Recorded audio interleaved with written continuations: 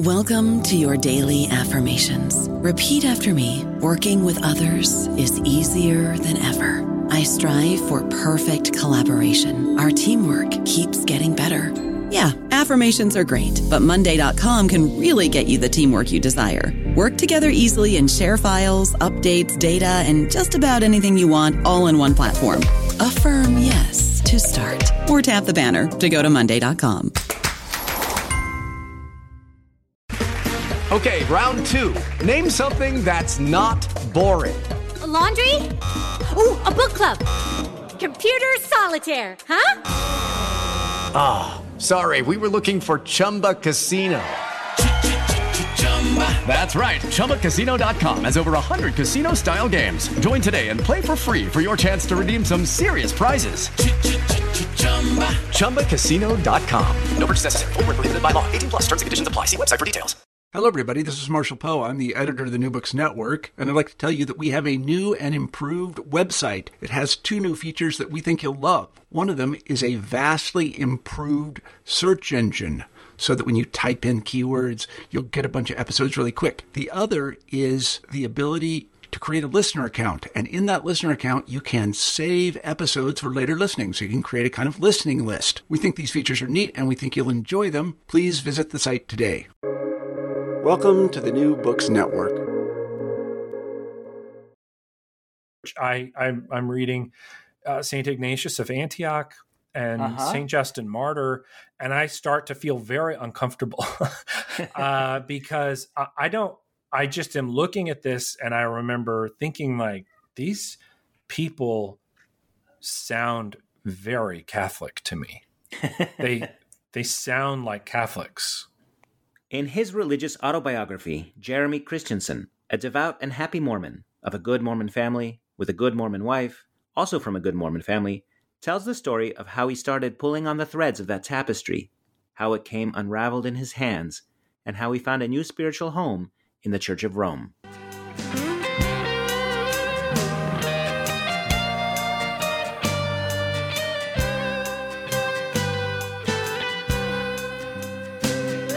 Welcome to Almost Good Catholics, a conversation about theology and apologetics. I'm your host, Chris Odinietz, and I get to ask interesting people who've thought about the big questions to share their conclusions, to explain what we know, how we know it, why we think we know it. I hope this dialogue may help us approach the truth and have a really great time doing it. If you'd like to join the conversation, please email almostgoodcatholics@gmail.com. My guest today is Jeremy Christensen.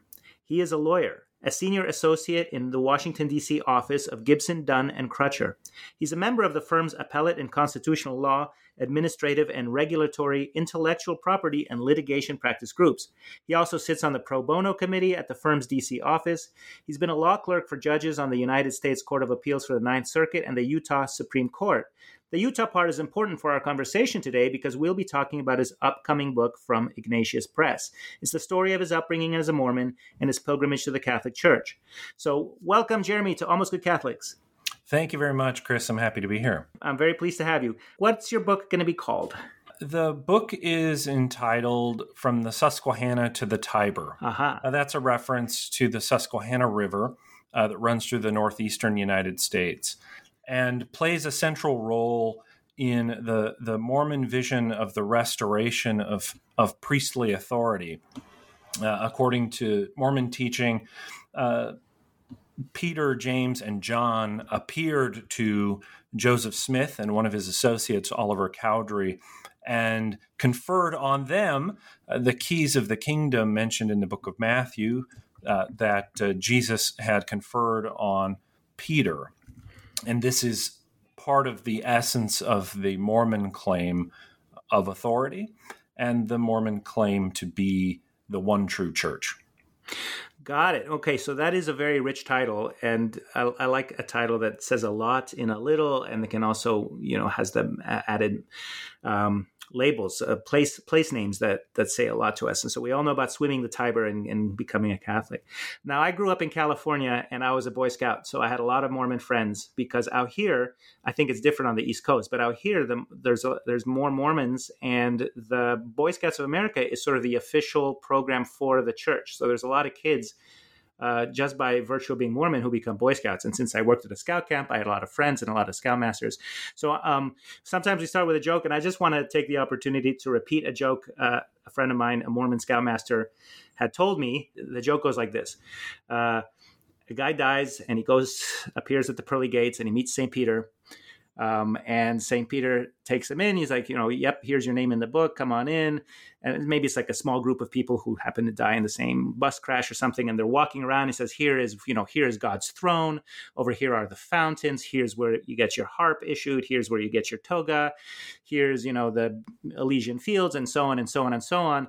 And then he comes to a wall. And on the wall, it says, absolute silence must be maintained at all times. And St. Peter turns to the newcomers and he says, shh. And they tiptoe past this wall, and they tiptoe past this wall, and they tiptoe past this wall. The wall is very long. And after a while, they get past the wall, and St. Peter says, okay, thank you. Now we can talk again. I want to show you over here this beautiful forest. And one of the newcomers says, wait, what's behind that wall? And St. Peter says, oh, that's where the Mormons are. They think they're the only ones here. That's a very good one. I think you could probably spin that. It doesn't have to be Mormons. It could be any group that, sort of, first of all, is included in heaven, and two, might think they have a monopoly on the truth. But since it was a Mormon friend of mine, that's the way he told it. And I've always liked it. So tell us a bit about your life and your upbringing. So I was born in a very small rural town in Utah, and I was born into a very faithful Mormon family. My parents are still very much faithfully Mormon. Most of my siblings are as well. They had 7 children, and grew up at a time, in a very Mormon community.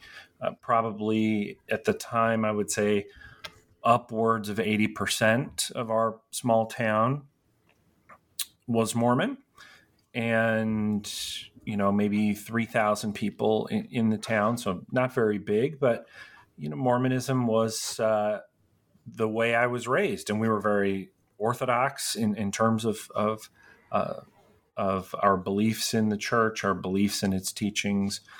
We said family prayers every morning and every night, and we read from the Book of Mormon every single day, and went to church every Sunday, and participated very actively. My father served as the bishop of our ward. A ward is sort of Mormon terminology for what you might call a congregation, and within the Church of Jesus Christ of Latter-day Saints, the official name for the church, they have largely a volunteer lay leadership.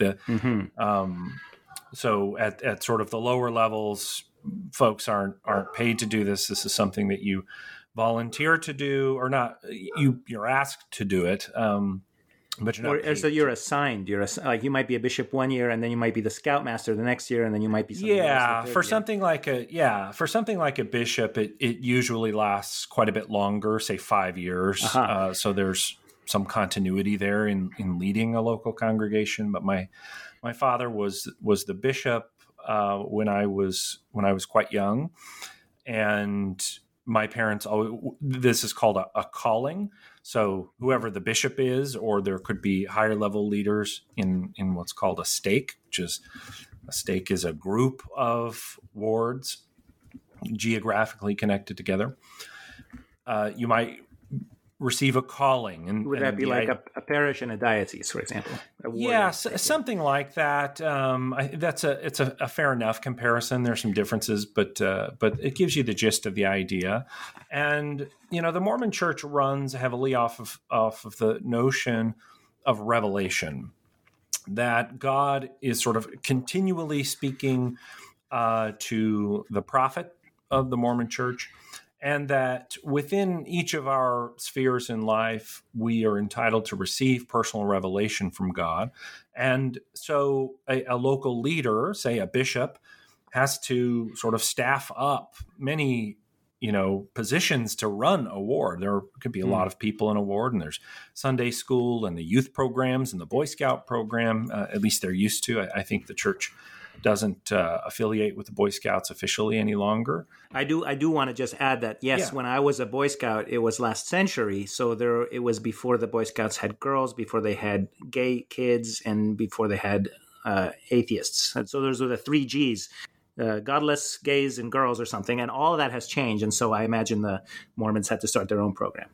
I think there was, it was only a couple of years ago when the church sort of officially cut its ties with the Boy Scout program. Yeah. The LDS Church has been historically a very significant supporter of the Boy Scouts since its inception in the United States in the early 20th century. Yeah. And but you would receive a calling from a bishop to say, I feel inspired that you should teach Sunday school, or that you should be in the Boy Scout program. Mm-hmm. And the expectation is that you say yes, and my parents always did, and always had some sort of involvement. And, grew up a very happy life. We weren't, rich by any means. We were actually probably poor if I think about it hard enough. Didn't feel that way most of the time. Did at other times, but you were rich in community, I imagine, but you probably couldn't afford. Very much so. And it's something that Mormonism does exceptionally well, or at least, did. I don't know how it fares on that scale now, but for a very long time, there's a thick sense of community. When later on, in life, when my wife and I moved to different places, and while we were still members of the church, you could always count on there being a community there for you wherever you went. You needed to help moving in. Somebody got sick. You have a baby. People bring you meals. There is a deep sense of community like that within Mormonism that binds people pretty tightly together, and very much theologically. I think that's reinforced by kind of returning to the joke. It's reinforced by a sense of us versus them, not necessarily in a negative way, painting the rest of the world negatively, although that does happen. But Mormonism views itself as the one true church, and as members, as the Latter-day Saints, and there's a tightness that comes with that definitely has its benefits. Yeah, no, and I remember when we would go to the movies on the weekends. We work at a scout camp, and we were, close friends. But you would, even as adults, of course, Mormons don't drink alcohol; they don't have beer. But even our Mormon friend would choose not to go to the same movie that we would go to if it was not appropriate for him to see, because it was rated R or whatever. So there's a certain separateness. At the same time, when I had a very young family and I lived in Alaska and I was trying to move, the people who said like, "Hey, we'll help you move," were the Mormon missionaries that I had befriended, or who had befriended me, and we would chat, about religion in the park. And when it came time to move, they're the ones who were like, "Hey, we'll help you. We're happy to carry boxes." Okay, so then what happened? So your wife you and your wife were Mormons. You were married in the temple, and everything was. Yeah. So, I think from sort of growing up period, I like most, I don't know about most, but like many young Mormon men, when I turned 19, I put in sort of my application, and then I received a mission call from the president of the LDS Church, and became a missionary, like those who befriended you. So I served 2 years in the Buenos Aires North Mission in Argentina. Mm-hmm. So, that in and of itself, you could probably have an entire interview about what a missionary experience is like. It's very different. It's a coming of age kind of experience, certainly.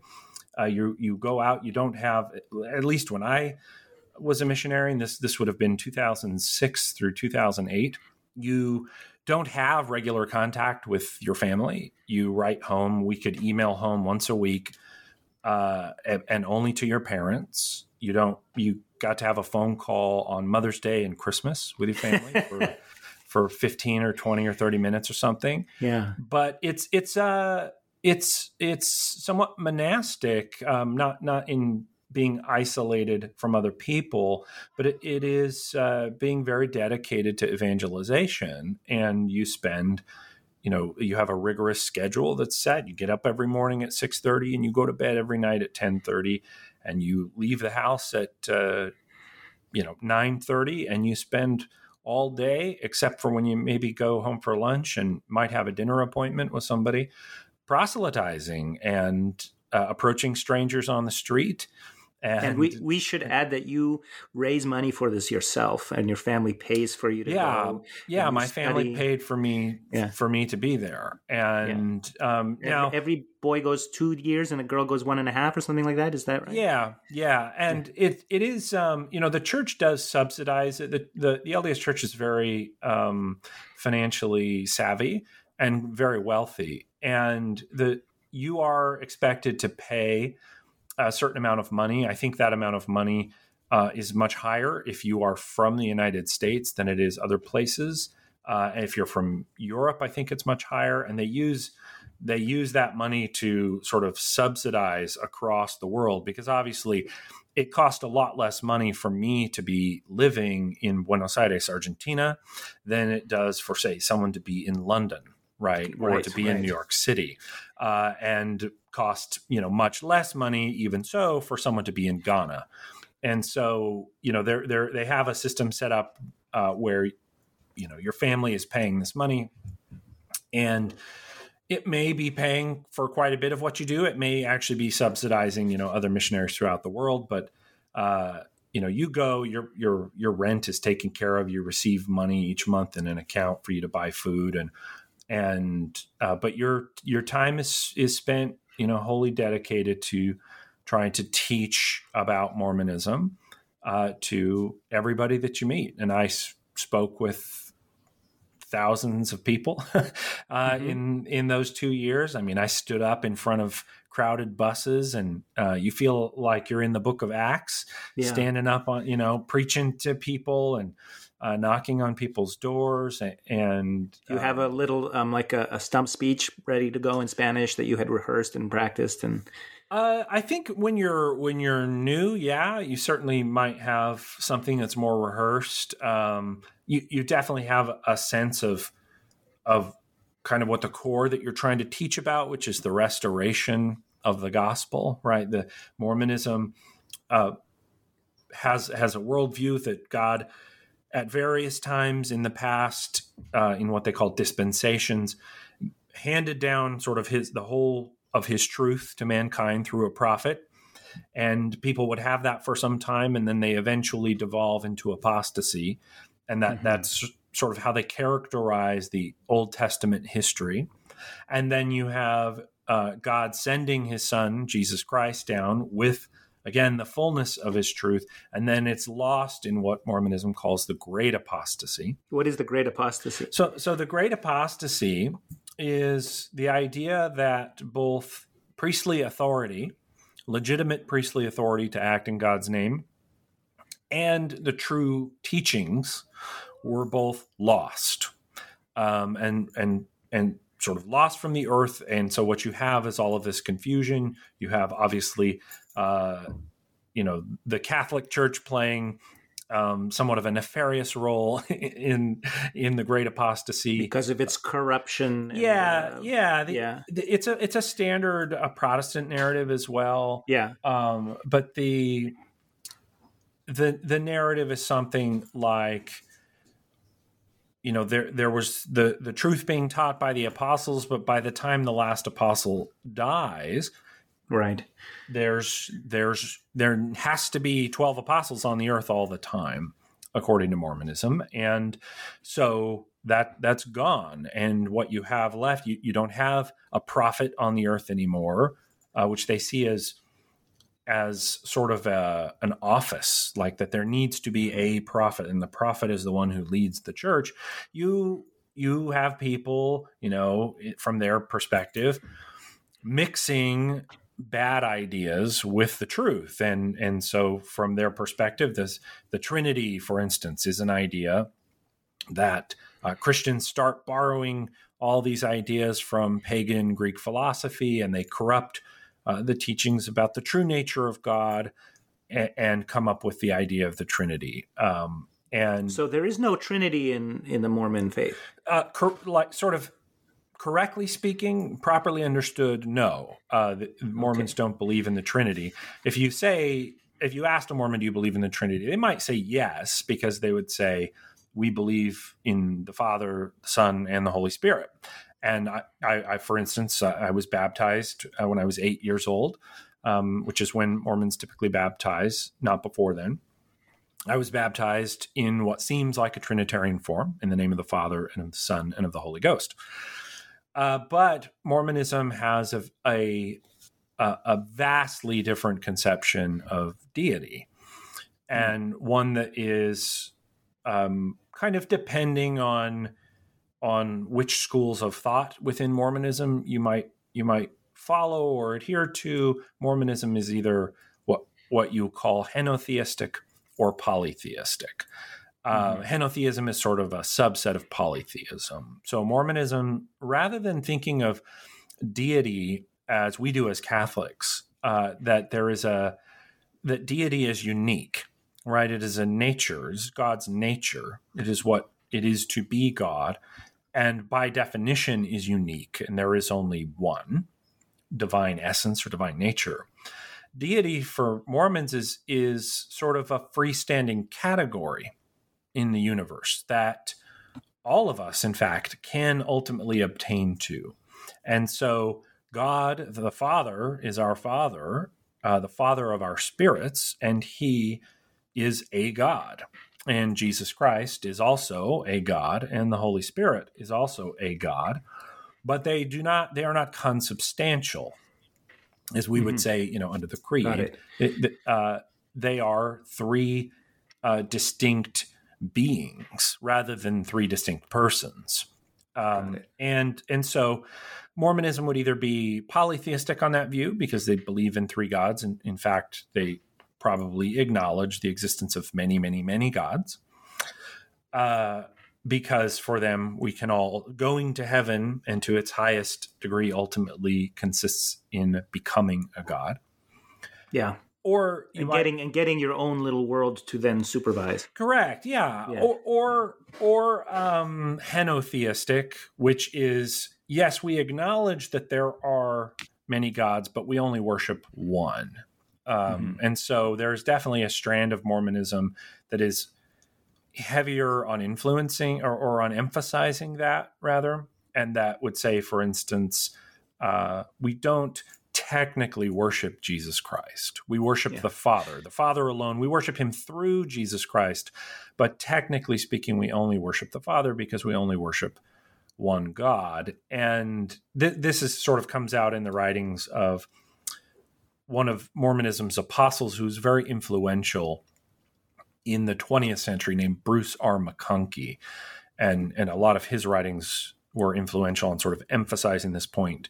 We only worship the Father. But if you asked a Mormon today, do you worship Jesus? They would likely say yes. Okay. But this does solve the problem. Say, what are you doing in Buenos Aires? Because I think being a missionary to India or something where you clearly have a very different worldview, talking to all these Catholics who already believe in Jesus, they're like, what are you talking about? We have this. But what you're presenting, what you're offering is quite different than what an Argentine, person in Buenos Aires would have been taught. Yes, absolutely. And that I got that question many times of people would say, Argentina is a Christian nation. Catholicism is sort of the, official religion, or was for some time of the country. And what are you doing here? And that is sort of the point of that message of restoration is trying to persuade people that there was an apostasy, and that God called a prophet named Joseph Smith in New York in the early 19th century to restore true Christianity to the earth, and that's where people needed to be. So how did it go for you? Did you get any converts? Yeah, I think I either baptized or sort of proximately contributed. You get rotated out from areas, so you might teach somebody and they're kind of ready to get baptized, and you just get transferred out and they get baptized right after you leave. But maybe 25 people or so, which is not a lot for, Argentina is not known as a high baptizing country, where baptisms are not as high as they are in places, say, like Mexico or Guatemala, other places in Central America.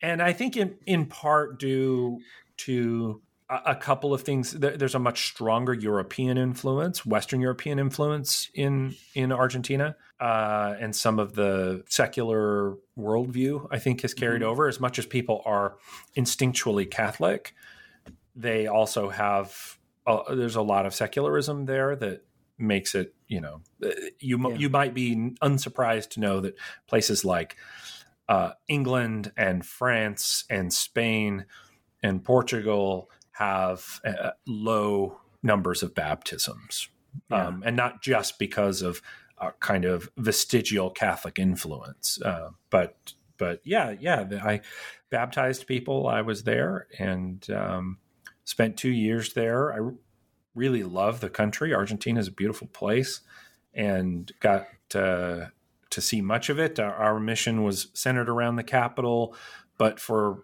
logistical reasons, we also had the very southern tip of the Patagonia. So I spent 9 months. Oh, wow. 9 months down there in Tierra del Fuego and Santa Cruz, and saw penguins in the wild and those sorts of things. And that's so great. What do you think of the claim that really your job was to convert yourself? That at the age where you're most rebellious and independently inclined to, sever yourself from the identity you were brought up in, you are sent to a new place out of context where you're defending your faith instead of questioning it. And so the whole idea is that you young people then come back having defended the faith for 2 years, and so are stronger Mormons as adults. I think that's an explicit intention, not even a hidden one or a nefarious one of the LDS Church. I think I couldn't count the number of times when you go, just before you leave, or you leave on your mission, and generally you used to spend, if you're going to learn a foreign language, you'd spend 6 or 8 weeks in Provo, Utah at the Missionary Training Center. And it's sort of spiritual boot camp while they're also trying to teach you another language and teach you how to proselytize.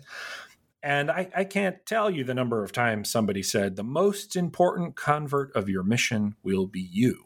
I don't think that's even sort of a hidden agenda of the LDS Church. In fact, I think to some extent there's something that the Catholic Church could learn from that, about having people have an experience that puts them in a position of defending their faith and gives them some time to really just dedicate themselves to a really important aspect of the faith. So in that sense, I think it could be used in the right context for something good.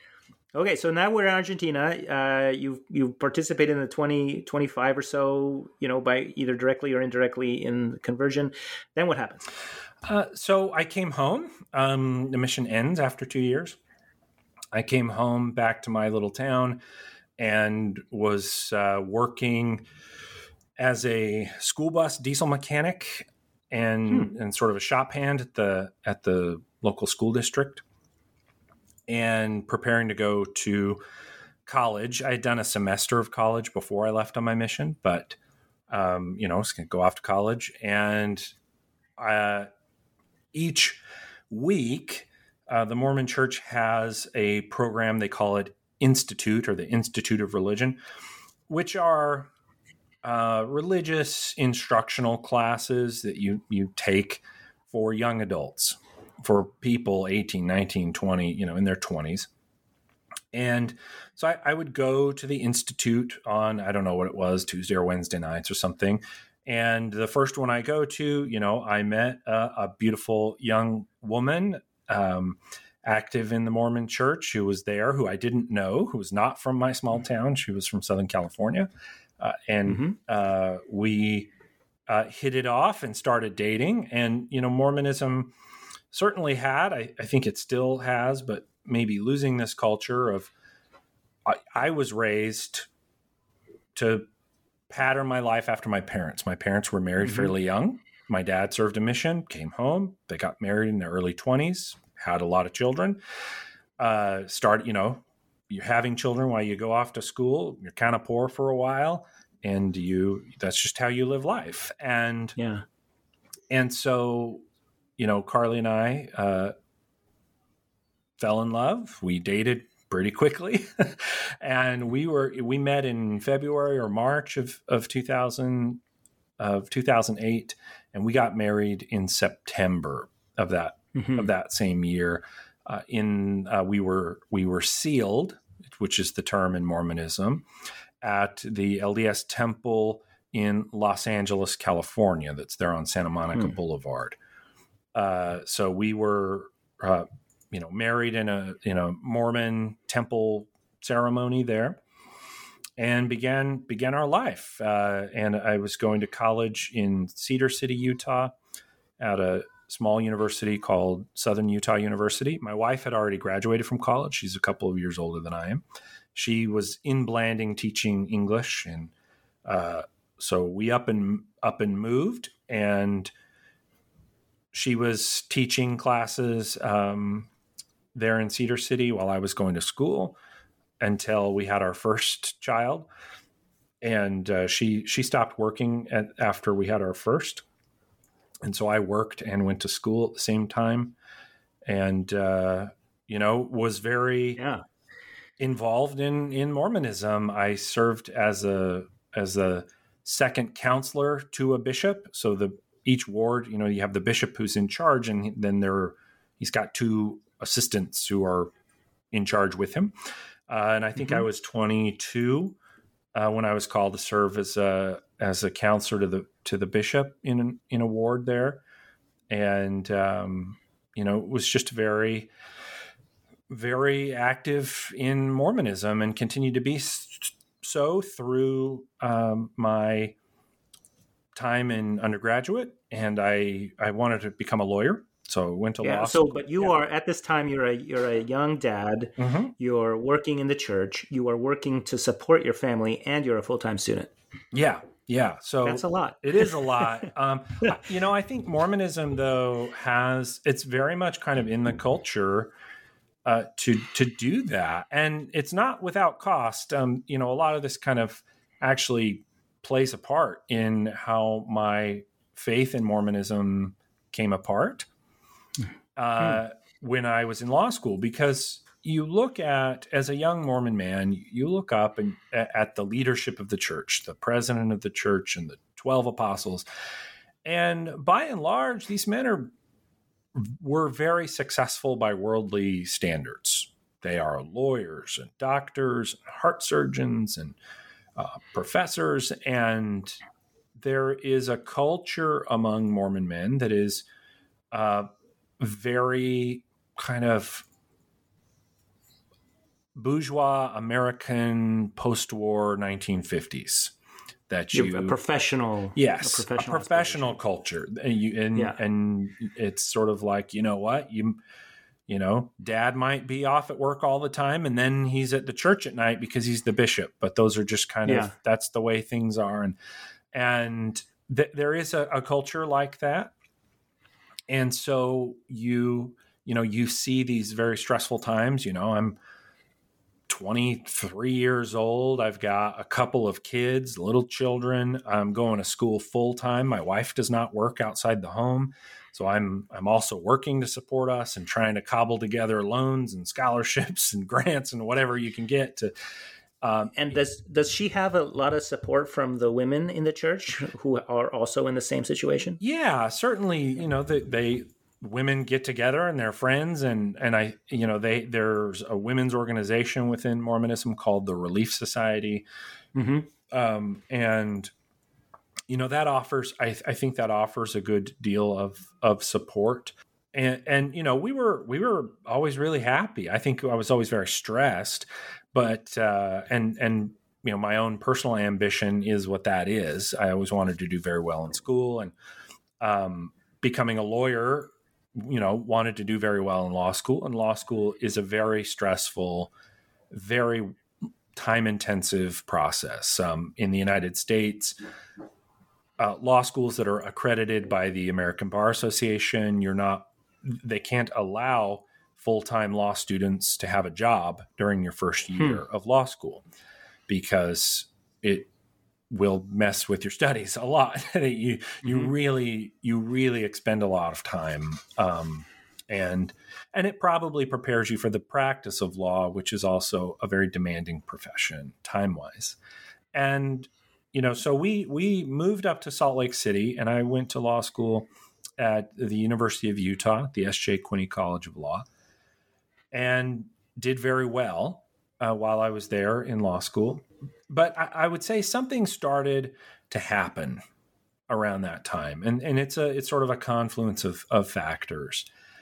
I was, again, in church leadership positions. I was called first as a counselor in the Elders Quorum presidency. So the Elders Quorum is an elder is a sort of a priesthood office in Mormonism, and that encompasses most of the adult men in a ward.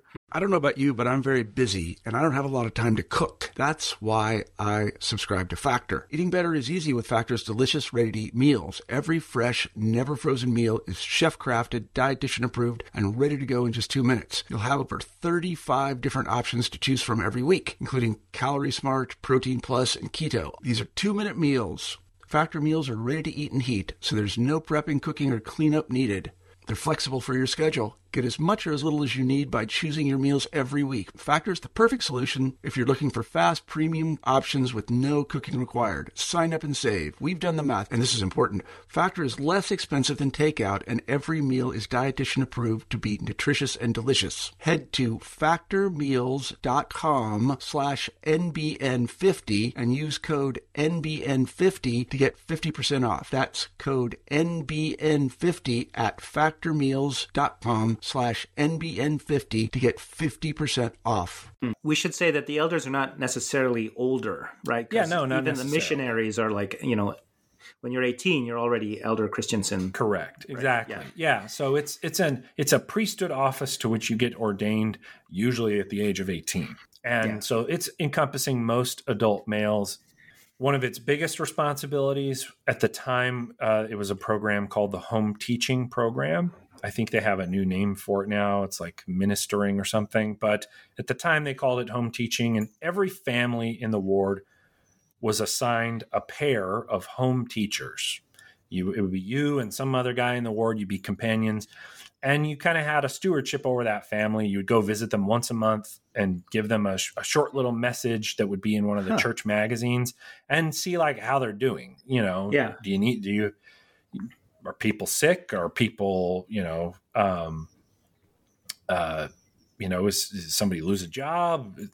Whatever it might be. And then, you report back to the Elders Quorum president, these sorts of things. And that's how a lot of, people's material needs can be met through the church's welfare programs or what have you. And the Elders Quorum president coordinates with the bishop. And this is sort of, is to help the well-being of people in the congregation. And so I was called as a counselor in the Elders Quorum presidency, and we're a fairly large ward, and that's a lot of work. I mean, I get up, I go to the law school at 6:00 in the morning, right, and I'd be studying and reading and in class all day, and I'd get back, and then I'd go to spend my evenings, doing Elders Quorum stuff, visiting people, all these sorts of things. But it's all done. There is no parish priest whose time is spent, 24/7 taking care of his flock. That's just not a thing. It's the Mormon church is day to day in congregations is run by regular members of the congregation. It's all sort of self-sustaining in that way.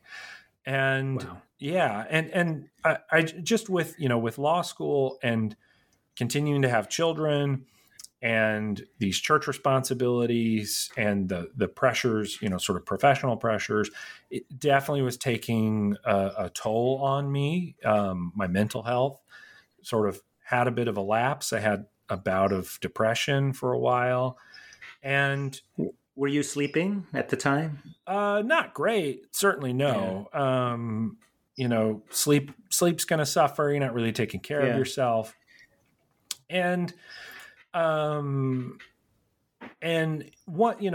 one sort of experience in particular where I received what's called a priesthood blessing, which is where a Mormon man who has the priesthood, he puts his hands on your head and kind of says a prayer that in the world of Mormonism is set up to, it is like God's giving you a revelation right there. Like God is supposed to speak through this person to you. And, I got a blessing like this and had some kind of expectations as a result of what was said to me. And they sort of just didn't come through. And I don't need to get into all the details here, but all of these pressures just kind of really sunk me low. And I was very depressed. I even had suicidal ideation at one point. Wow. And spoke to my wife about it. I was like, I'm just really not doing well. And I started, seeing somebody, just a doctor who was like, all right, let's, we got to get you sleeping well. We got to get you exercising, sort of taking care of yourself to, mitigate some of these stresses in your life. And can I ask, is there a culture here where you couldn't really admit that kind of difficulty to your fellow brother Mormons? Like, hey guys, I'm really struggling here. No, I think that there used to be a culture like that in Mormonism, much like there used to be a culture like that writ large in the United States.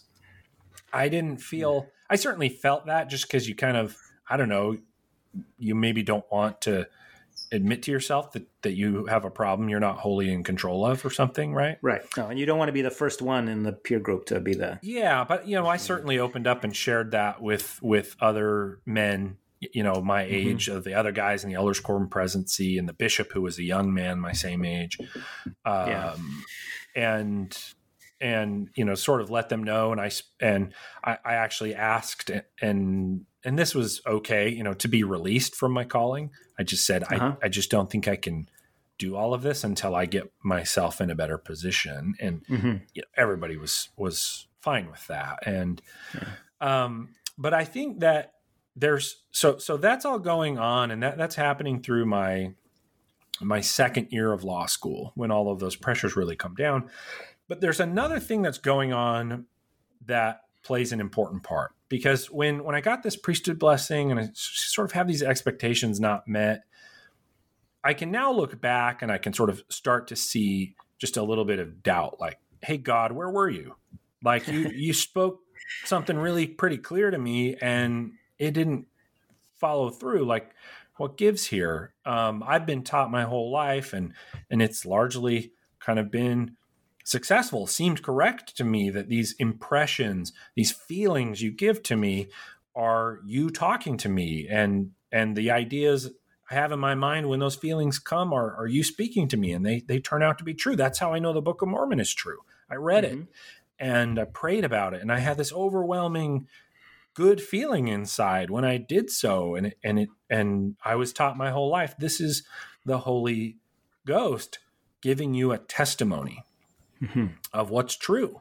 That's how you know the Book of Mormon is true. You pray about it, and God will make you feel it, that it's true. Yeah. And I started to have what I can recognize now as some doubt. And at the same time, I am in law school, which is an intellectual profession. And I would say intellectually, I'm a bit of a late bloomer. I was smart enough and hardworking enough in undergraduate, but law school is the place where I first started to really, the life of the mind opened up to me.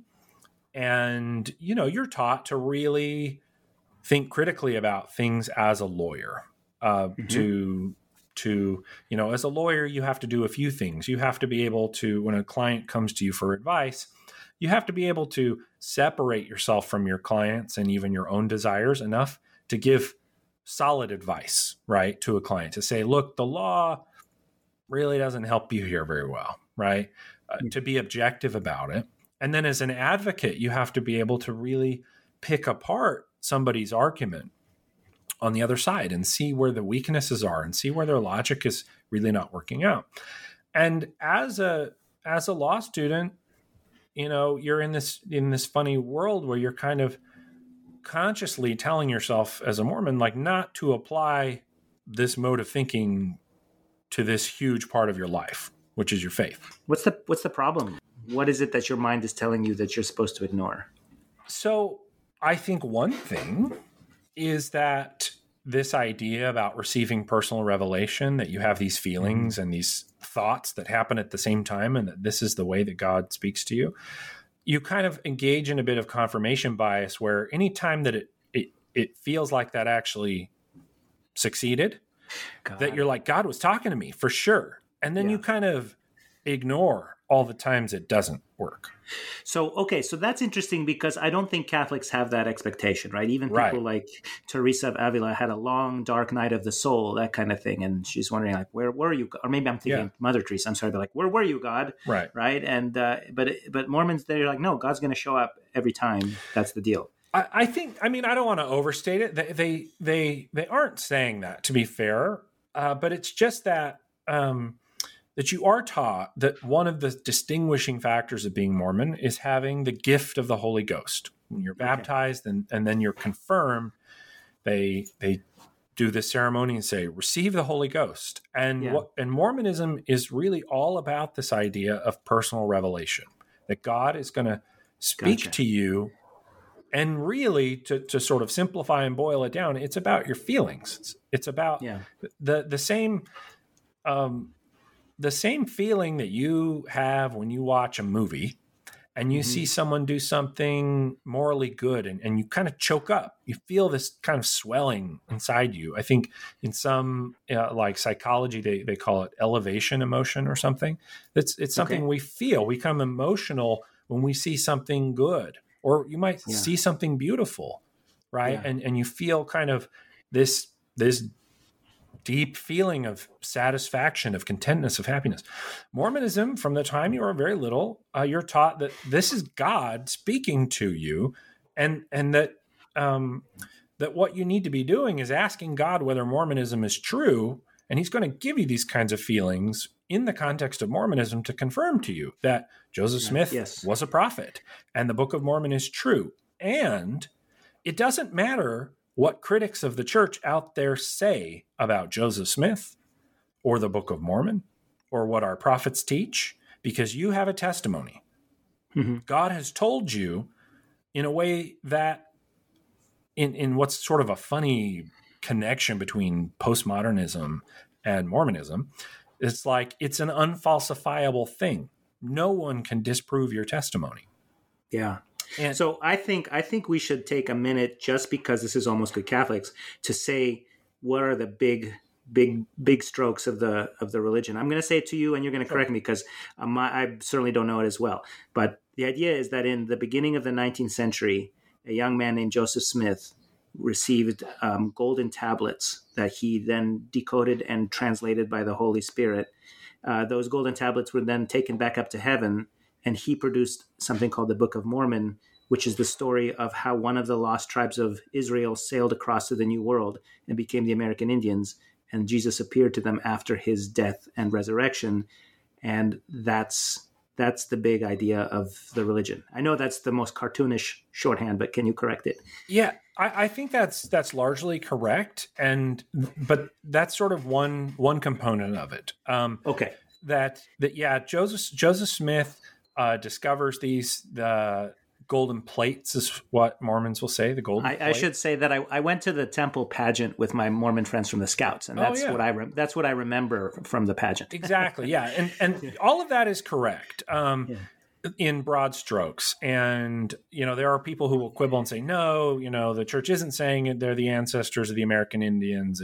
There are different theories that it's about, a smaller group of people in Mesoamerica, but whatever. The general point you've made is correct, but it goes more. So the Book of Mormon is just really, for Mormons, a strong piece of evidence that Joseph Smith is the prophet called by God to restore the true church and to restore the sort of true teachings of Jesus. So it goes beyond the Book of Mormon to a series of revelations that Joseph Smith wrote down and compiled and redacted and edited and then put together in a book ultimately called The Doctrine and Covenants.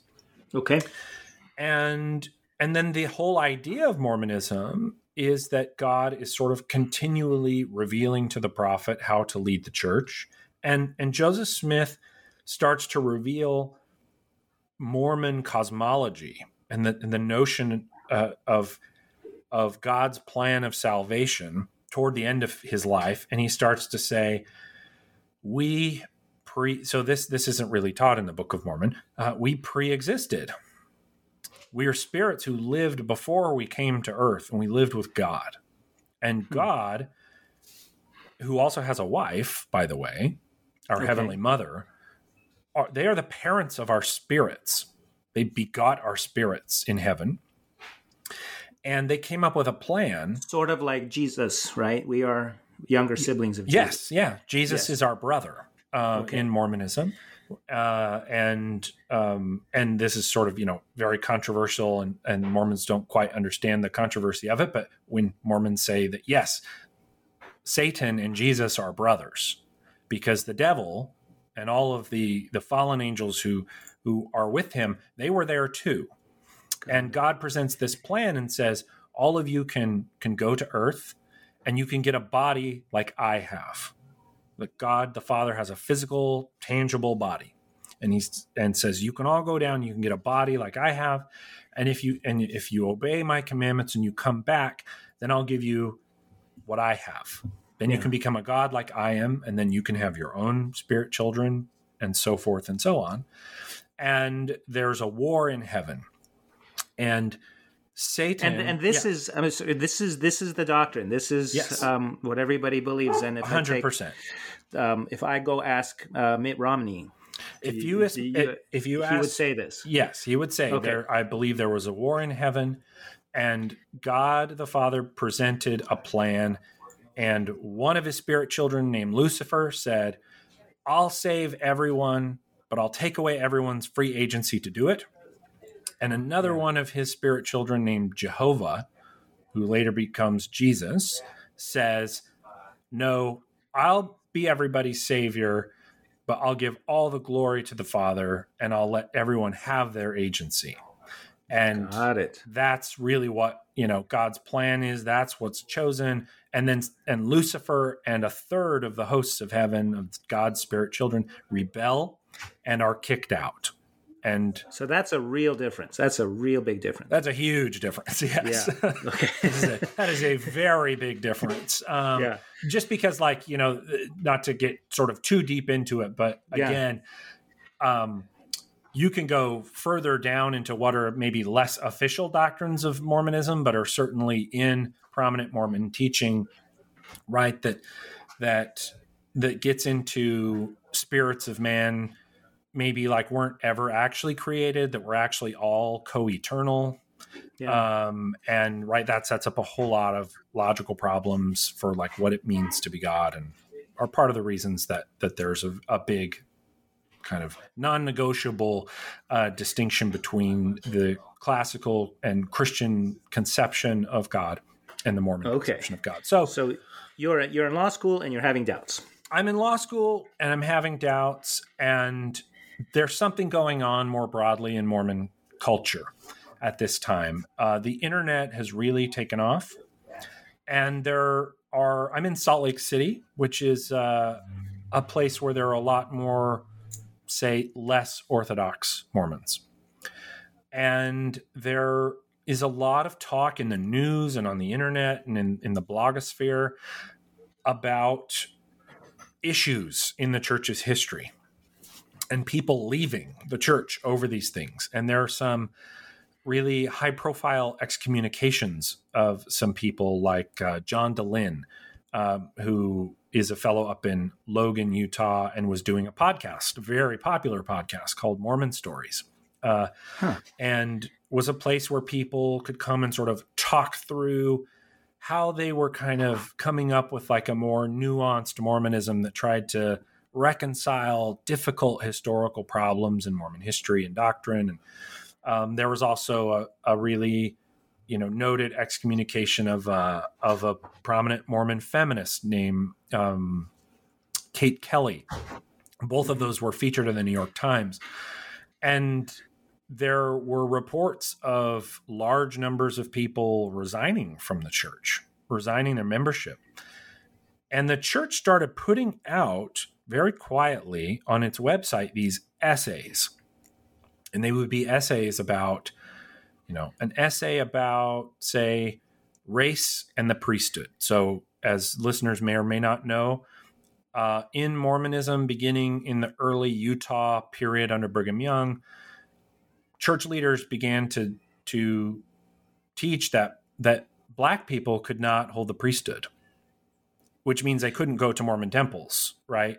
And that they were excluded from that. And it wasn't until the late 70s that the church claimed to receive a revelation reversing that teaching, essentially. Mm-hmm.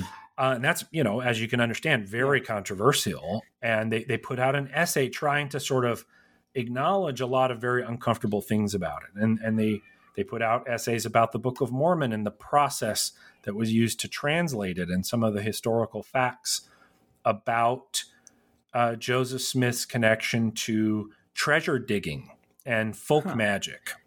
And they start putting all these things out.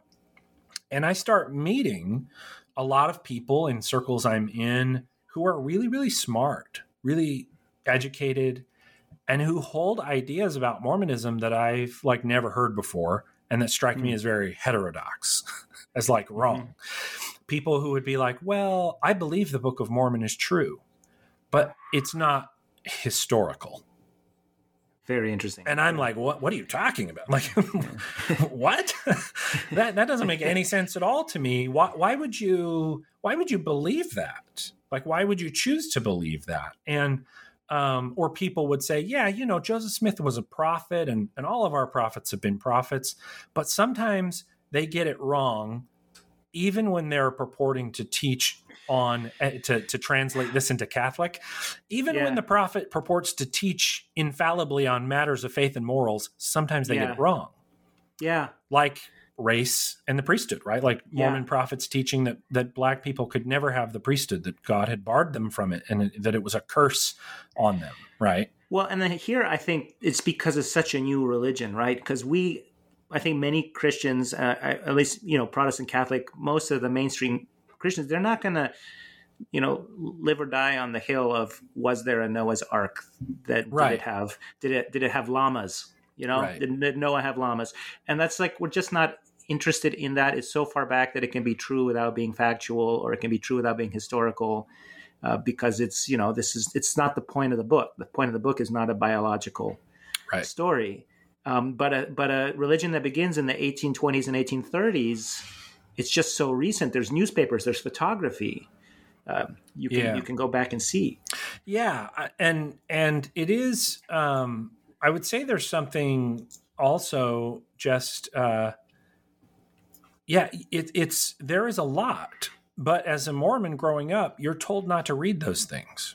Yeah, you're told to read that there are anti-Mormon books and anti-Mormon literature that you're not supposed to look at. And all of this is happening. And at some point, I finally just have this moment where I say to myself internally, what if it weren't true? Wouldn't you want to know that? Yeah. And what would that look like? And how old are you at this point? This would have been around 2015, so I'm 28 years old. And so you're 35 years old now. Yes, I'm 35. Okay. I'm 35. Okay. Yeah. Gotcha. And so I decide to start to read. And I start reading, this is sort of my whole life I had heard of a book that you're not supposed to read, written by a vicious anti-Mormon woman named Fawn Brody. And the book is called No Man Knows My History. And it's a, scandalous, lie-filled, horrible book about Joseph Smith. And I start looking into it, and, Fawn Brodie is a credentialed academic, and No Man Knows My History is not all of its propositions have completely stood the test of time, but it still is probably the seminal academic biography of Joseph Smith. And most of what is in that book that was very controversial when it was published in the early 1940s, I think maybe 1946. Oh, wow. Okay. Are things that the church now admits and are coming up with different sort of narratives to explain things very uncomfortable, like Joseph Smith was a village magician who was heavily engaged in the occult and who used seer stones to find buried treasure for people for hire, which they, of course, never found. And that same seer stone, he would take it, he would put it in his top hat and look into it and could claim to see buried treasures. And that's the same method he used to translate the Book of Mormon. He put the stone in his hat and looked in and claimed that God made every line appear, and he would read the lines off of the surface of the stone. A story that, as you can imagine, is probably not one likely to persuade a lot of people in context that Joseph Smith was a prophet, but one that the church worked very hard to hide or obscure or minimize in various ways. And so, you're like, hey, here's this book. And I read this book by Fawn Brodie, and it did something that, and a lot of other books and a lot of other reading that I did at the time, did something that I just had never seen or heard. And that was very impactful.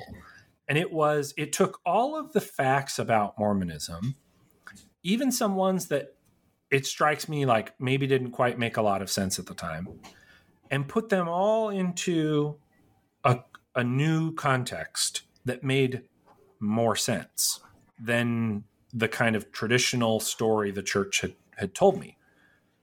And it was like, it's like a Plato's cave moment.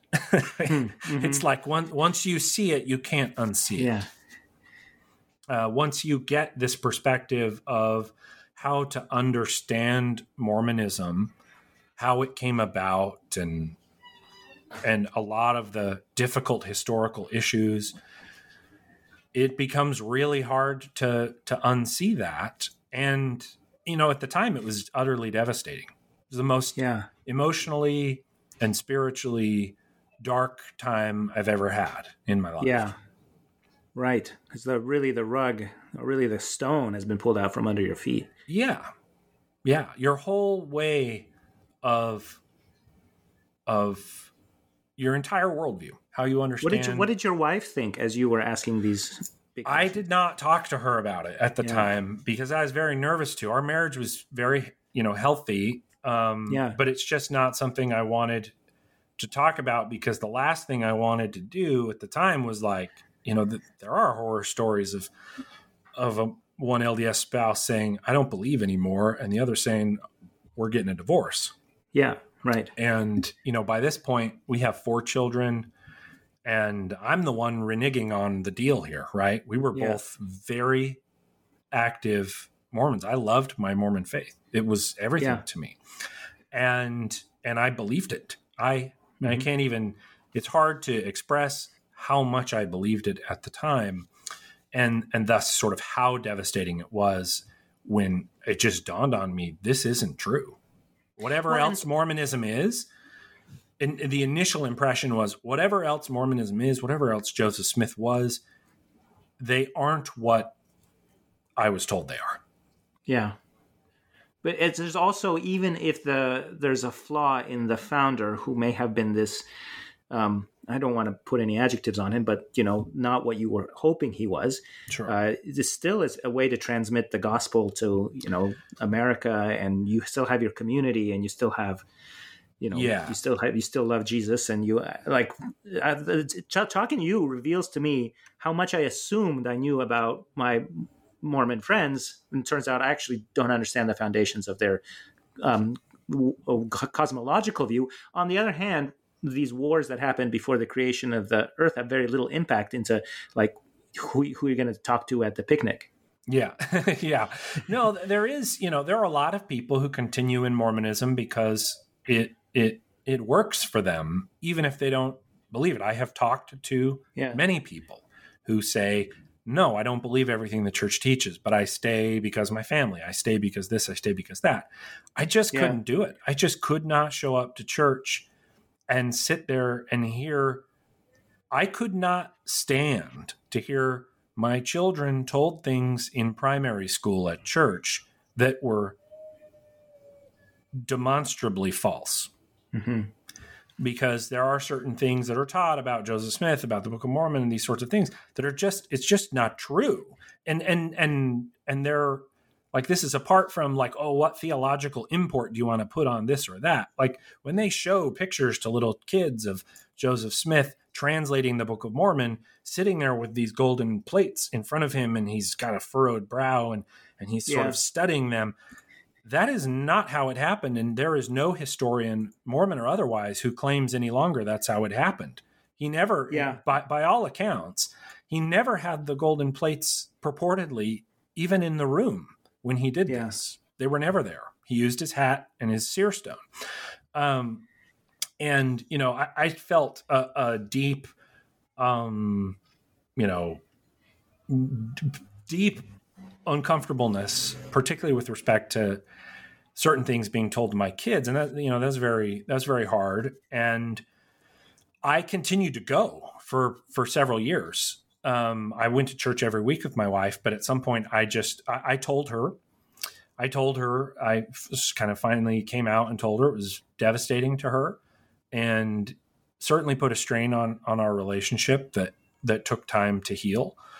But I just couldn't believe it anymore because the things that my testimony had presupposed were not true.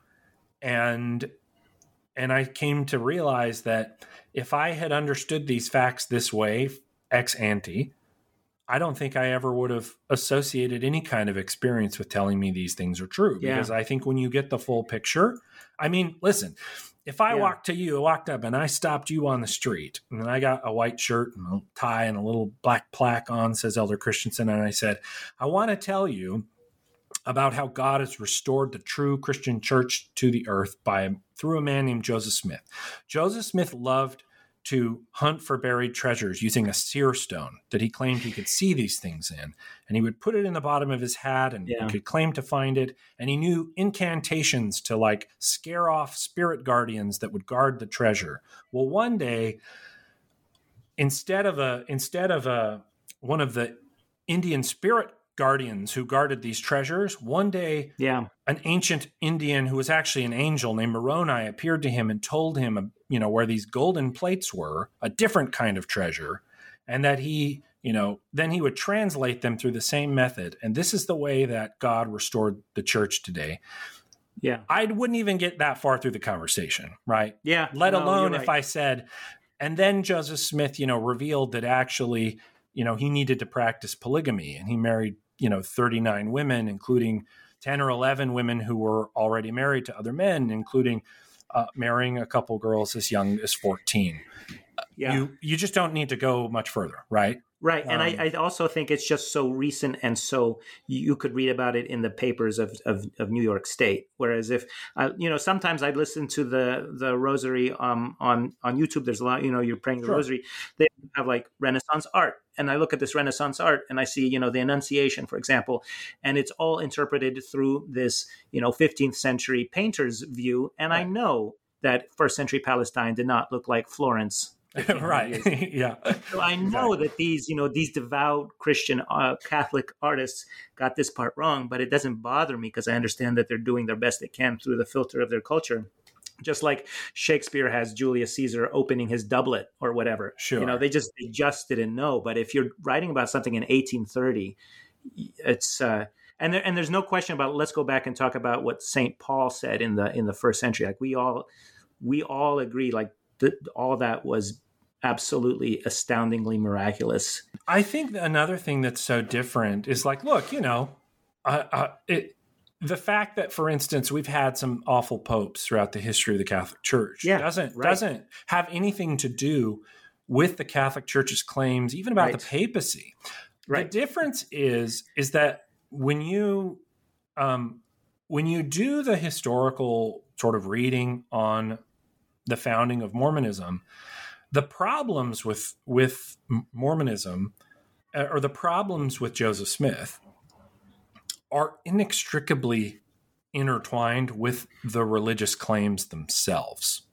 Joseph Smith's teaching of polygamy was that's something that was taught for a very long time in the Mormon Church. They didn't stop doing it until the early 20th century. I descend from polygamists. Mm-hmm. I descend from the second wife of Jeremiah Bingham, and but like when you sort of unpack all of this, it's not like a religious leader who did some bad things. It was a religious leader who taught a thing and taught that thing as infallible truth, that later the church itself comes to say, we don't do that. We're not going to do that.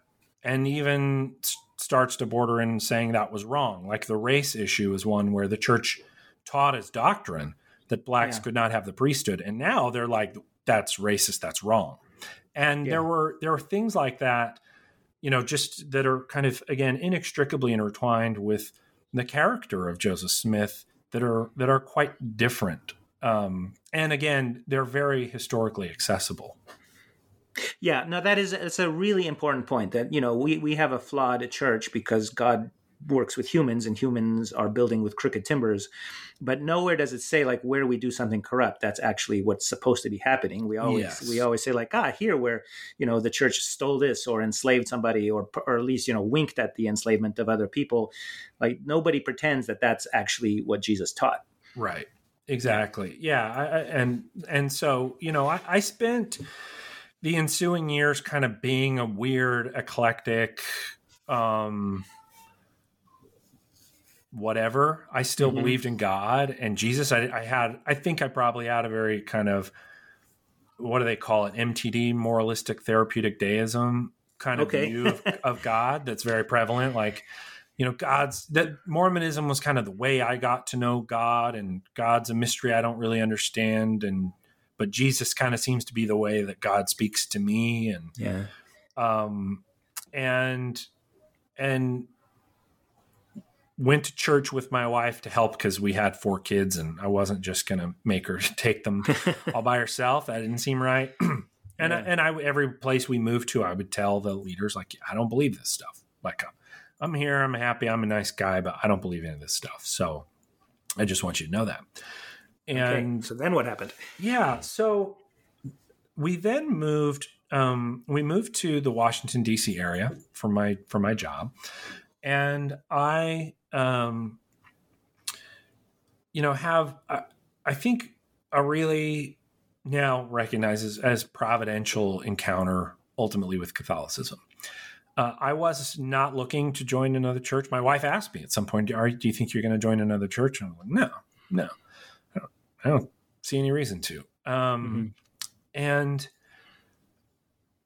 it's hard for me to recount. It's recounted much better in my book. So when that comes out, you sort of look at that. Tell us when it's coming out. It's supposed to come out this fall. Oh, perfect. Okay. Yeah. So hopefully the publishing date holds. I don't have a fixed date, but it's supposed to be this fall, 2022.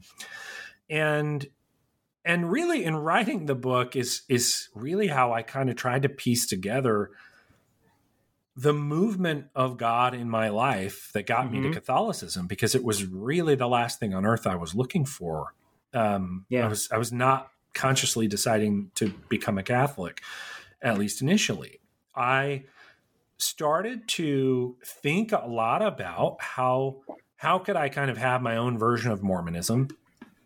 And I was thinking a lot about, like, how can I reconcile all these drastic changes in Mormon teaching over the years? Can can I come up with something that works for me? Even if it's like, obviously the church isn't going to endorse it, but like, can it work for me logically, coherently? Can it be something I latch on to so that I can continue to find meaning? And at some point, I stumbled across the very famous work of Cardinal Newman, an essay on the development of Christian doctrine. Okay. Because at the time I had an erroneous idea about how this worked. But, I'm a lawyer. I think about the common law, which sort of developed over time. That's probably not really the best way to say it. It's probably better to say that it changed over time. But I was thinking like, how can I square the circle here with Mormonism? And I read a couple of parts of the introduction to his book. And I remember being very struck at just how erudite he was and how strange it was to hear somebody, I saw like, oh, he wrote he was Anglican, he later becomes a Catholic, but right. Struck at kind of how intellectual he is about faith and how strange and alien that kind of register was to me. Mm-hmm. And I shelved the book. I really only read a few pages of it to kind of get the sense of what he meant by development, even in the part of the introduction where he just talks not about religion in particular, but just the notion of what he means by development of an idea. And I shelved the book. And I later come across, at some point I heard about these people called the Church Fathers. I'd never heard of them ever. Yeah. And I heard this, there's a group of people, a subset of these people referred to as the Apostolic Fathers, who are it's the earliest writings outside the New Testament in Christian circles.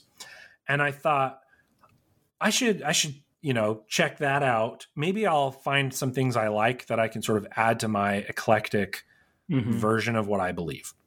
I don't know if you have the time to look at any of the previous episodes, but I've gotten a lot of theologians who really specialize in this to talk about these guys, because for me, they're so interesting as somebody who gets so much closer to the events in the 1st and 2nd century and can really take you there and show you what was the experience with this whole new idea, this whole new religion. What's true? What's not true? What are you willing to die for? To, insist on this truth. So I love where you're going. Yeah. So I got on eBay and I found I'm a little, I suppose I'm vain in certain ways. I like to have lots of books on my shelves. So, sure. Well, you're a lawyer. Yeah, I am. and I bought, let me just grab it real quick. Sure. So I bought the whole, I think it's a 38 volume series on eBay of the Ante-Nicene, Nicene and Post-Nicene Fathers. It's a very famous kind of Protestant edition. You see them on people's shelves all the time. They're sort of tan and they have like red, green, or blue stripes on the spine. Sounds very attractive. Yeah, they're a handsome set of books, and I got them quite miraculously. If you check out what they go for now, I got them for just over $200 for the entire 38 volume set in perfect condition, hardbound, lovely books. Yeah. And I even said to a friend who was Catholic, I'd met a couple of Catholics at work who I became friends with. And I said, I bought these and I said, I'm not really interested in any of them except the Apostolic Fathers ones. I don't, all due respect, I don't really care what happened once the Catholic Church got its hands on Christianity, by the time of St. Augustine or thereabouts. Like it's just, I don't really care. I kind of wanted to look at the earliest stuff. And so I bought these and I just started reading them. I just read them more or less in chronological order. Clement and Shepherd of Hermas and the Didache and I think, about as I got through, in particular, this is a very boring story at this point. This is a story of how many people come into the Catholic Church. I'm reading St. Ignatius of Antioch, and St. Justin Martyr, and I start to feel very uncomfortable because I just am looking at this, and I remember thinking, like, these people sound very Catholic to me. They sound like Catholics. Yeah. They're saying things that sound Catholic. They're teaching things, in particular, this idea of the real presence in both St. Ignatius and in Justin Martyr were very shocking to me. That's a doctrine not believed in LDS theology at all. And in some LDS writing, the person I had mentioned earlier, Bruce R. McConkie, he wrote some serious invective against, the silly and superstitious Catholic idea of the real presence and transubstantiation. But, I'm sitting here reading these and thinking, well, whether I believe that or not, it just seemed to me, I don't know how you can associate yourself with these people. And these people are dying. These people are Christianity. Yeah. I don't know how you can associate yourself with them without holding this belief that seems really, to me, quite obvious that they hold it. And I wasn't reading commentaries on the fathers or anything. I was just reading them. And in fact, some of the footnotes in this translation, the translations from the 19th century largely, and scholarly standards were a bit different. So sort of anti-Romish invective finds its ways into the footnotes. And, some of the there's a footnote to Justin Martyr when he talks about the Eucharist that I just read it and said, these fellows doth protest too much. Yeah. And so, I started to really just think, I was just very shocked to see that it struck me that the early Christian circles were Catholic. And while I, continued to read and didn't see like a kind of one-to-one, there's a lot of beliefs in some of the church fathers that are not Orthodox or not held up by the church. But what I came away was this really distinct sense that the Catholic Church was simply, as a brute historical fact, the inheritor, the continuity of this thing, of these people, that it's the same thing. And from there, started to kind of think about the idea of becoming Catholic or Orthodox even, and to start doing more studying and reading some stuff, by Protestants, some of their thoughts about the church fathers. And that was really a lot of where I was focused, was on that early period. And then I went back. I read a lot of things. I watched a lot of things. I watched now Bishop Robert Barron, then Father Barron at the time he made them. I watched his Catholicism series, which opened me up even more to this idea of an intellectual tradition in the Catholic faith, and Thomas Aquinas and John Henry Newman. Yeah. And started doing a lot of reading about them. And when I returned and read Newman's essay on the development of Christian doctrine, and just found it intellectually such a powerful account of a way to think about Christian teaching, Catholic teaching. And, Newman is horribly abused by lots of people because his notion of development gets bandied about all the time by, what you would call modernists. But he, set forth just a very sophisticated, coherent idea, the one that I think is very beautifully expressed of, it is the case that the acorn is different from the oak tree. Yes. But they're the same. They're the same in a way that is undeniable, that is natural. Yeah. Right? Yet there is an obvious unfolding of the one into the other. Right. And that really pieced a lot of the kind of intellectual piece together for me. That and kind of the natural theology of St. Thomas. And I found those things intellectually, I became very convinced that the Catholic Church is what it purports to be. And I'd never gone to a Mass before, never been to Catholic Mass. And I attended this would have been April or May, I think, of 2018. Okay.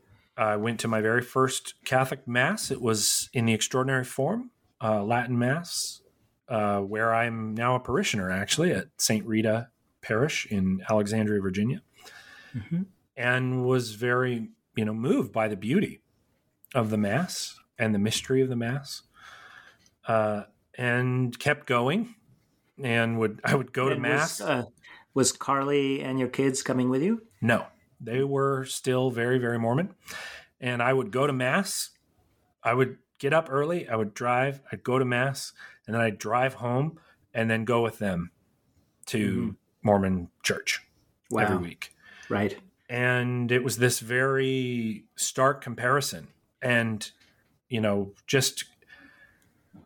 started doing things to kind of say, I told myself, like, Mormon prayer is very free form, generally speaking. It has some sort of, you're supposed to begin a certain way and end a certain way, but what comes in the middle is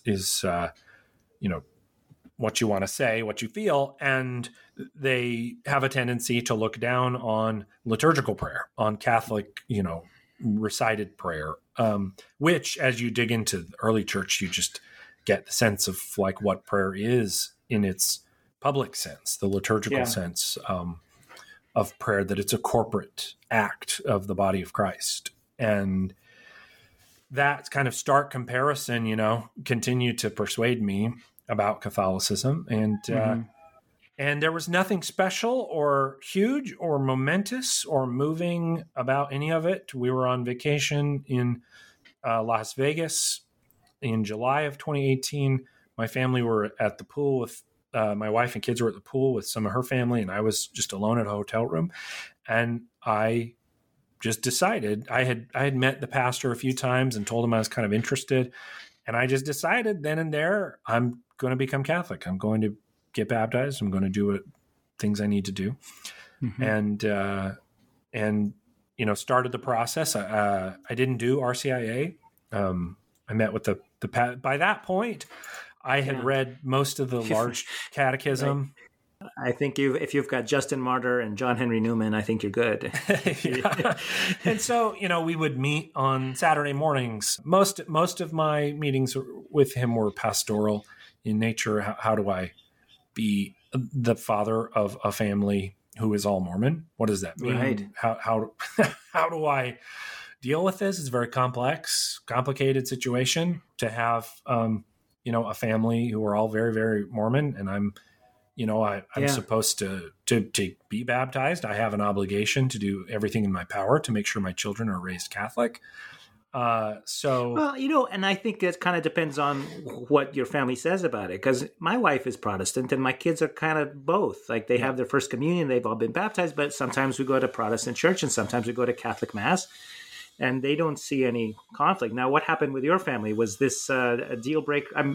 A deal breaker for your parents, your in-laws, your wife, your kids? What happened? Yeah, I think my wife was. By the time I became Catholic, my wife was happy for me to be Catholic because she thought she got her husband back. Yeah. He was Catholic now, but I worked through that very dark period of time and came out a better person, and she could see that. And in fact, later on, she sort of said, you kind of actually seem like a better person than you were even before in a lot of ways. And my kids were more just kind of, they all came to my baptism. So that was the first time any of them had been to anything. So, that was quite bewildering for them to go to my baptism. And then there was a Mass immediately after my baptism and confirmation. and then a Latin mass right after, it's Wow. Latin and chanting and the incense and Right. everything, and Mormonism is a very low church feel. There's no decorations. Everybody's wearing Yes. slacks and a white shirt, and there's So nothing on the this was walls. just, otherworldly. It's so strange. And, Yeah. but my kids and my wife came with me on Christmas when it wasn't on a Sunday. Mormons don't do church if it's not on Sunday, and don't, Okay. if Christmas is on Wednesday, they don't go to church on Wednesday. So, little things like that. And, we just kind of, I stopped going with them once I became Catholic. And I kind of worked that out with my wife to where she was okay with that. Mm-hmm. And my priest gave me the best advice I had. And I chuckle as, some folks would be tempted to have called him sort of, a rigid traditionalist. And he just gave me the most prudent advice I think I'd ever heard, which was, don't be pushy, try to be a good Catholic, pray for them, and be patient.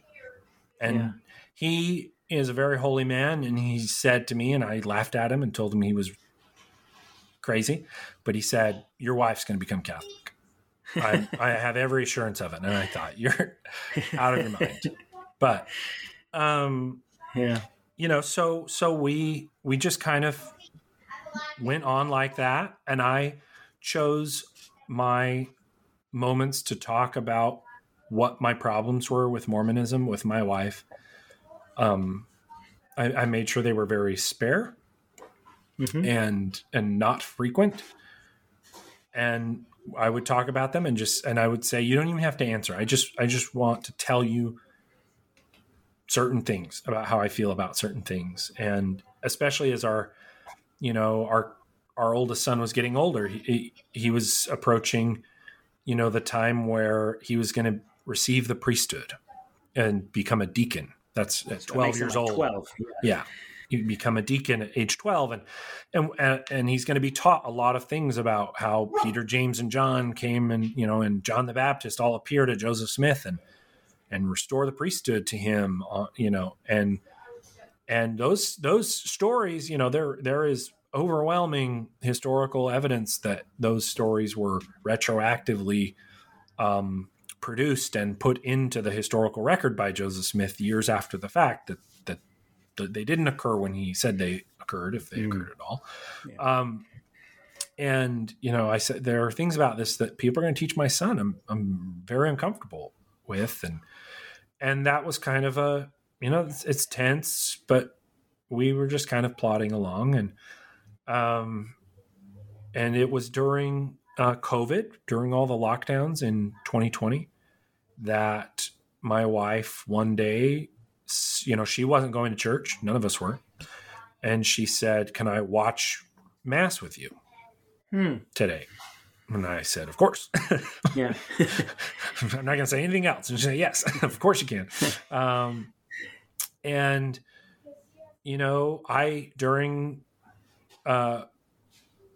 During that time, my wife and I just we felt pretty strongly that we would prefer to have our kids, because we could afford it and it worked for us. We would prefer to have our kids at a Catholic school rather than in the public schools.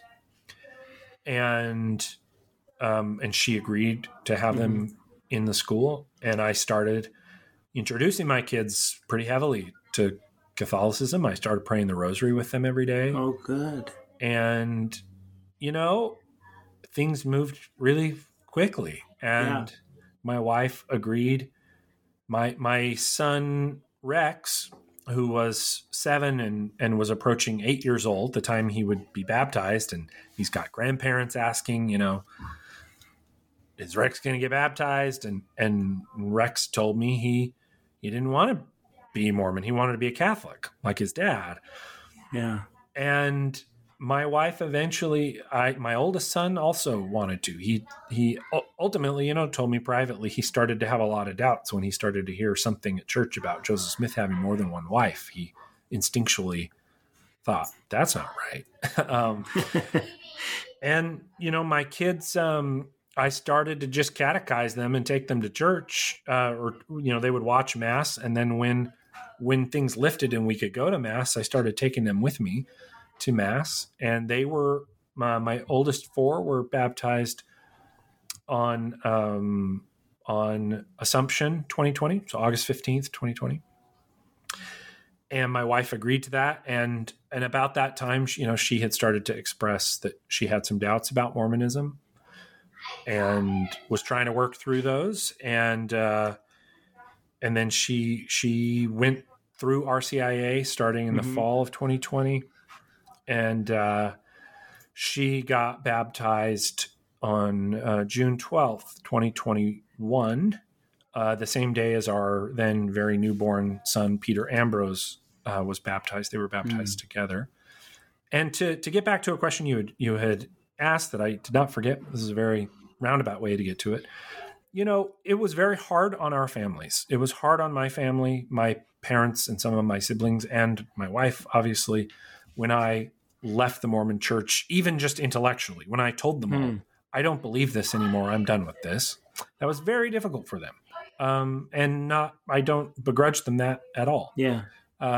They believe it. And that was very difficult. And a lot of us said a lot of things that we regret now and that we've overcome.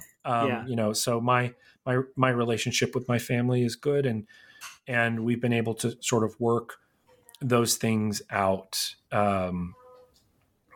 as much as we can, as best we can. And it was also very, very difficult for my wife's family when she told them, I'm allowing all my children to be baptized and raised Catholic. And later when she said, I'm leaving the Mormon church and I'm going to become Catholic with the rest of my family, with Jeremy and the kids. It's very hard for them. And it's painful. It's painful for parents to see their children reject their faith, because we come from families that faith is both sides. My wife's family is just like my family, very devout, and faith is everything to them. And so it is understandable that they are were hurt and upset by that. But, I just think with time and, again, being patient and not unnecessarily picking fights with people, we've been able to have those relationships be good and healthy as much as they can be, with us having, we obviously have some differences about religion. Yeah, no, absolutely. And, I live in California. I bet Virginia is very similar, that a lot of my dear friends here are secular atheists, and we sit around and we drink beer and our kids play together, and we slowly, we chat and we ask questions, but there's patience and love, and there's no need to push. And the more you push, the more you close people off. And I just think you did it in such a gentle and wise way. And your pastor at Santa Rita gave you such good advice. Yeah, it really was. Everyone has their moments and has the things that will move them. The ways in which God's providence will move them toward the Catholic Church. And, you just have to be patient and prayerful and observant and prudent about how you approach that question. And it's thanks be to God, we are all now Catholic, and my boys, my 2 older boys are altar servers, and love serving at the Mass. We're quite happy. What my hope is with the book is it's multifaceted. I hope that Catholics can just get a better appreciation of reading a very in-depth autobiographical, memoir about why it is I believed, how it is that a Mormon testimony is built, and why it is such a firm thing. And that Catholics can just have a better appreciation of where Mormons are coming from. And I don't have any sort of key insight into how to evangelize Mormons. I haven't the foggiest idea. I don't even really see that as being my role in the world. My hope is that people whose role that is can read about my life and maybe they'll gain some key insights that will help appropriately evangelize Mormons, because it's an area that I think that Catholics really don't pay much attention to. That Catholics spend a lot of time, we had an entire ecumenical council, not a large part of which was devoted to the idea of like, all right, how can we sophisticatedly evangelize Protestants who've now become a massive world force, right? And that being the Second Vatican Council. And the Mormon Church is what, like 16 million people on paper. That's very tiny. And it's just not something really necessarily on the church's global radar.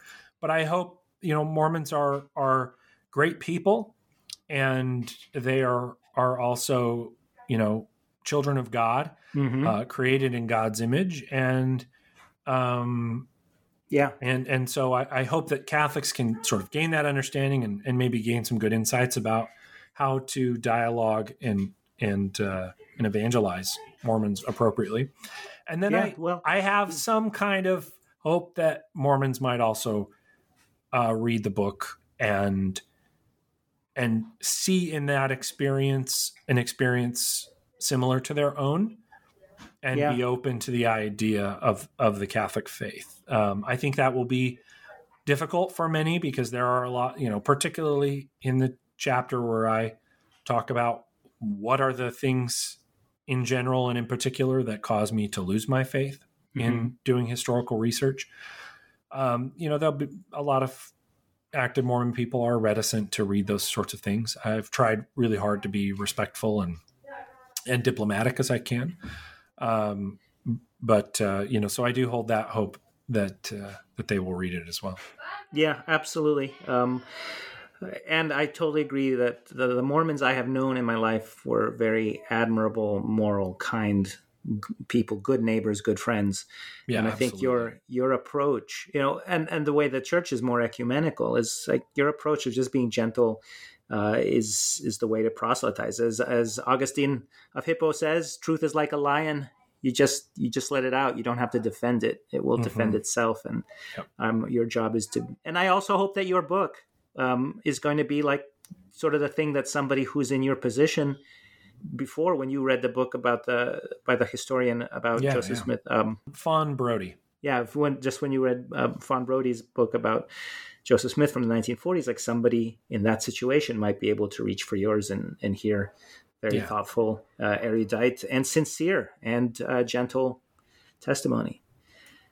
So that book is called From Susquehanna to the Tiber. Yes. And it's coming out from Ignatius Press later this year. Yes. So Jeremy Christensen, thank you so much for talking with me today. I really appreciate your time. This is, I said it would be an hour, so almost 2. And I really appreciate all your time on this beautiful Saturday afternoon. And may God bless you and your wife and your kids. Thank you so much, Chris. I appreciate it. And God bless you as well. Amen. Nails, spear shall pierce him through the cross.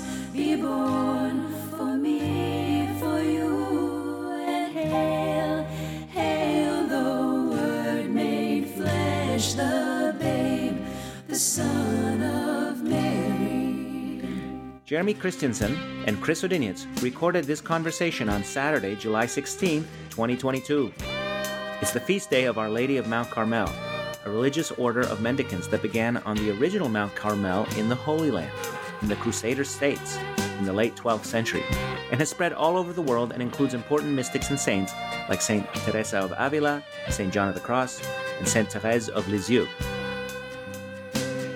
Our music is from Josh and Margot of the Great Space Coaster, and their website is gscoasterband.com. Our logo, the image of the dog, is from a stained glass window from a Spanish monastery. I took it with the permission of the Dominican Friars of England, Scotland, and Wales from their website, english.op.org. I'm Chris Odinius. Please email me at almostgoodcatholics@gmail.com. I thank you so much for listening, and I'll talk to you soon. This This is Christ the King, whom shepherds guard and angels sing.